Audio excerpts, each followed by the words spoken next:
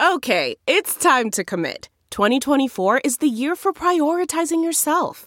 Begin your new smile journey with Byte, and you could start seeing results in just 2 to 3 weeks. Just order your at-home impression kit today for only $14.95 at Byte.com. Byte Clear aligners are doctor-directed and delivered to your door. Treatment costs thousands less than braces. Plus, they offer financing options, accept eligible insurance, and you can pay with your HSA, FSA.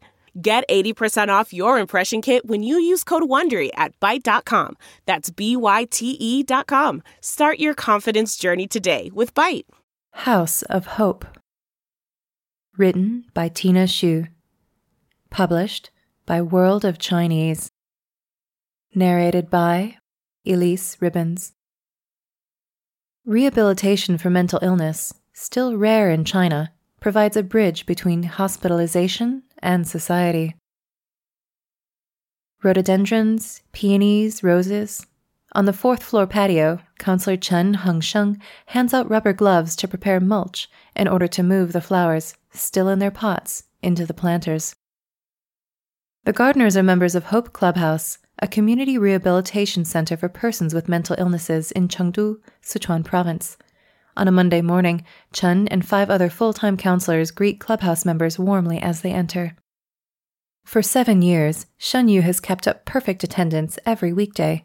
She tells TWOC that she previously worked in a call center for over a decade, until one day she felt suddenly lifeless and could no longer muster the energy to go to work. I would cry, yell, and smash things. When her husband, a railway technician, left for another long business trip, her condition deteriorated. Her family brought her to the hospital, where she was diagnosed with schizophrenia. Discharged from a month-long hospital stay, Shen was warned by her doctor that being home alone could allow her condition to worsen. After leaving the hospital in 2013, she was referred to Hope Clubhouse by her doctor and has continued coming since. Rehabilitation centers like Hope Clubhouse seek to turn the page on the treatment of China's 16 million people living with severe mental illnesses, including 7 million people living with schizophrenia. In 2013, following the SARS epidemic, China's central government launched one of the world's most ambitious demonstration programs to expand basic mental health care coverage to neighborhoods. By the end of 2012, over 249,000 patients received free outpatient treatment, and 40,000 had received free inpatient care in 60 demonstration sites across the country in what became known as the 686 program. China has since strived to fill in what the Ministry of Health calls blank areas, with total lack of mental health care coverage, comprising 41.9 million people in 2006. Psychiatric departments in universities, a profession discredited in the Mao era, reopened and expanded in the 1980s, churning out personnel for severely understaffed hospitals around the country. However, by 2015, 2/3 of counties still did not have a single psychiatrist. Before the 686 program, much of China's mentally ill population was invisible. At its most extreme, healthcare workers responsible for registering participants for the program reported finding over 250 people with schizophrenia who had been restrained in their homes between 2005 and 2009, for periods ranging from 2 weeks to 28 years. In 2010, Chinese media reported the story of Xiaobin, a 21-year-old man in Anhui province who had been kept chained to a wooden barrel for 2 years. Xiaobin's family had been unable to afford his treatment for schizophrenia. It was estimated that 57% of those with severe mental disorders in China lived below the official poverty line in 2014 and had to chain him in the home for his own safety and that of his neighbors. While such stories were met with widespread shock and condemnation, it became clear that families without resources to rehabilitate their loved ones resorted to dire measures for lack of better alternatives. In a study by Peking University and Harvard Medical School published in 2015, 96% of respondents cited financial difficulties, and 87% cited no capable caretaker as the main reasons for forcefully restraining their family members. A follow-up study found that under an intensive track of the 686 program's treatment, 3 in 4 of the 266 formerly restrained patients took regular medication, 79% improved their social functioning, and 92% stayed free of restraints in 2012. Although the program registered less than 1 in 3 people estimated to live with severe mental illnesses in China, The message was powerful. Persons with severe mental illnesses can lead hopeful lives and need sustained access to medicine and support. The mental health system reform in China has entered a critical period, wrote a team led by Jian Yuque of Peking University's 6th Hospital, the country's preeminent psychiatric hospital, in a 2019 scientific paper. The authors concluded that a rehabilitation system is necessary to prevent disability and poverty caused by mental disorders and promote the re-entry of patients into society. Rehabilitation can be an arduous process, especially for those without full-time caretakers. At the time, the side effects of my medication were serious, Shen recalls. It didn't feel right to sit or to stand. It was very painful. I felt that life was more painful than death. To help adjust to her medication, Shen came to the clubhouse daily, where she received free one-on-one counseling, worked in the food services unit, and participated in activities. It's hard for people to rediscover their place in life. The stage after hospital treatment, of returning home, is crucial, says Dr. Zhang Shusen, a psychiatrist at West China Hospital and part of Hope Clubhouse's founding team.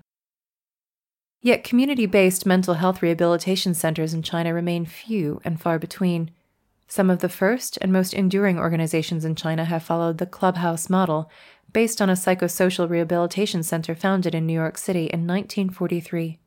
In contrast to a psychiatric hospital, where stays can be involuntary and costly, the Clubhouse conceived of participation that is entirely voluntary, free of charge, and never expires.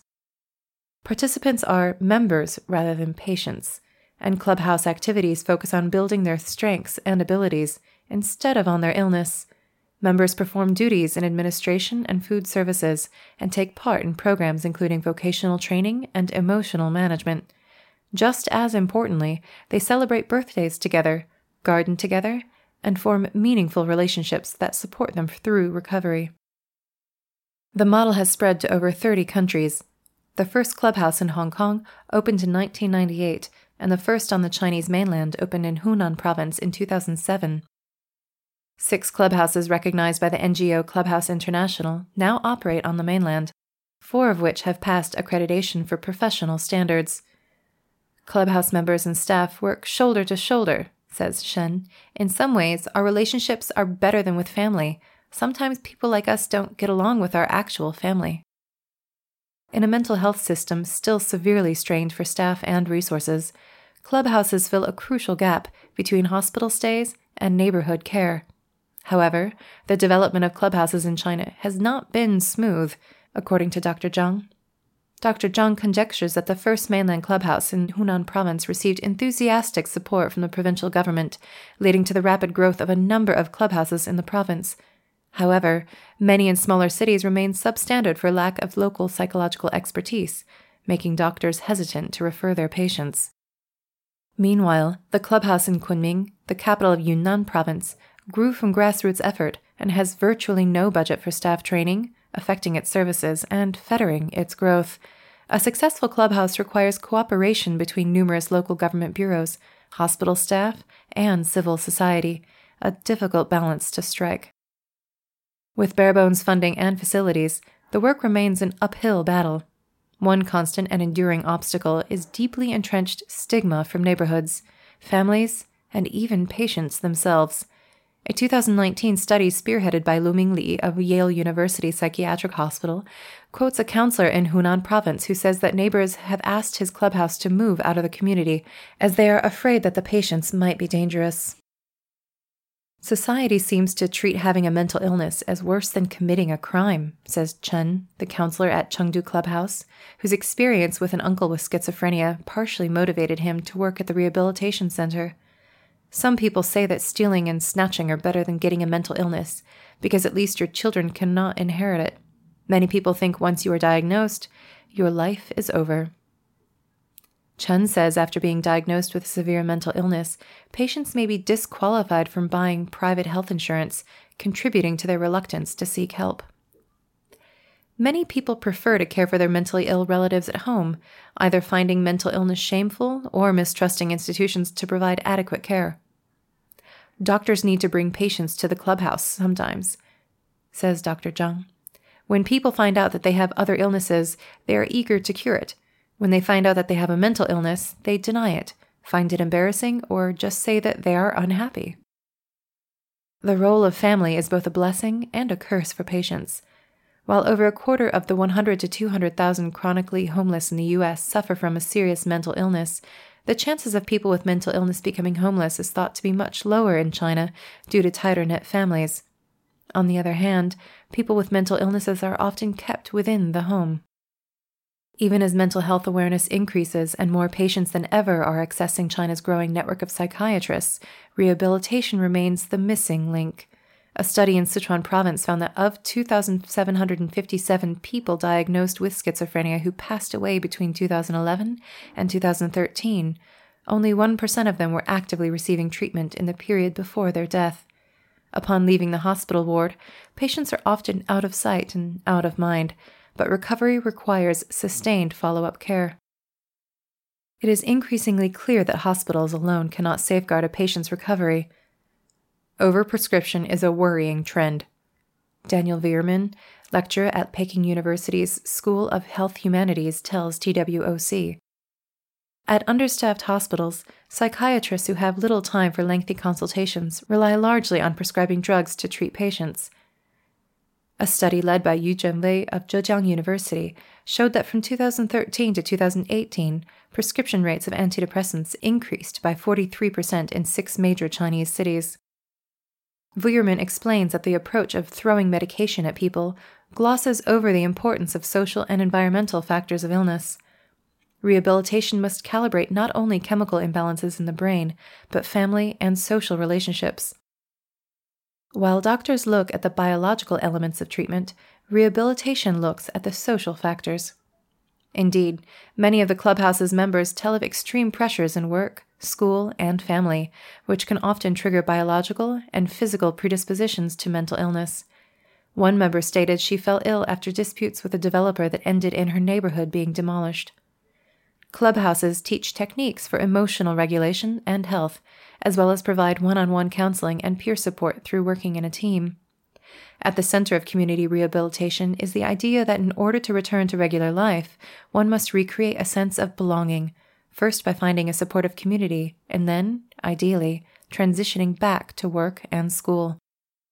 Members who are ready are encouraged to participate in the Transitional Employment Program. The Chengdu Clubhouse collaborates with a dozen international and Chinese companies.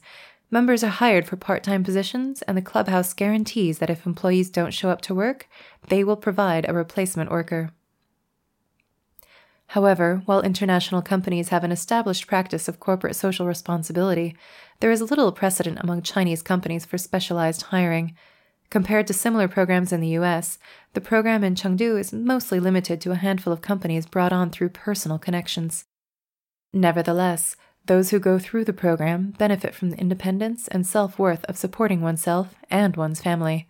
An 18-year-old clubhouse member who learned computer skills at the clubhouse enrolled in the Transitional Employment Program, where he gained the confidence to find another job at a business selling computers. Another program seeks to help students who have dropped out for mental health reasons to return to school and rehabilitate their relationships with their parents. Chinese parents love their kids so much, but are indirect to the point that their children cannot see it, or they are anxious and critical, explains Gao, a project consultant for the Chengdu Clubhouse who specializes in child and family therapy. Unfortunately, some children develop mental illness before their parents can see problems with their thinking. The clubhouse model has received a spate of recognition from central government. The State Council used the Changsha Clubhouse as an example in its 2013 casebook on social management innovation for mental illness, which provides recommendations for local and national governments to adopt. In 2017, the Ministry of Civil Affairs noted the clubhouse model in an opinion document to accelerate the development of community-based rehabilitation services. In 2019, the Specialized Committee of Mental Health Rehabilitation was founded, the first national institution aimed at promoting psychiatric rehabilitation. However, community rehabilitation centers need not only political will, but funding. The government has documents which provide a framework, but you need people to execute it, Dr. Zhang notes. We need not only policies, but also personnel. Full-time staff at the Chengdu Clubhouse are paid about 4,000 renminbi a month, with social benefits. hardly a competitive salary for a licensed counselor. They can work on compassion for some time, but we've all got to live. Dr. Zhang sighs. The afternoon rays warm the patio of the clubhouse on a rare sunny day in Chengdu. Everyone seems to be glad to be outside, gradually turning piles of dirt on a concrete slab into a verdant garden. Counselor Chen is leading the project, having brought his own flowers from home for transplantation. If you're a gardener, you'd understand our work, says Chen. Flowers need to adjust to their surroundings. Don't people, too?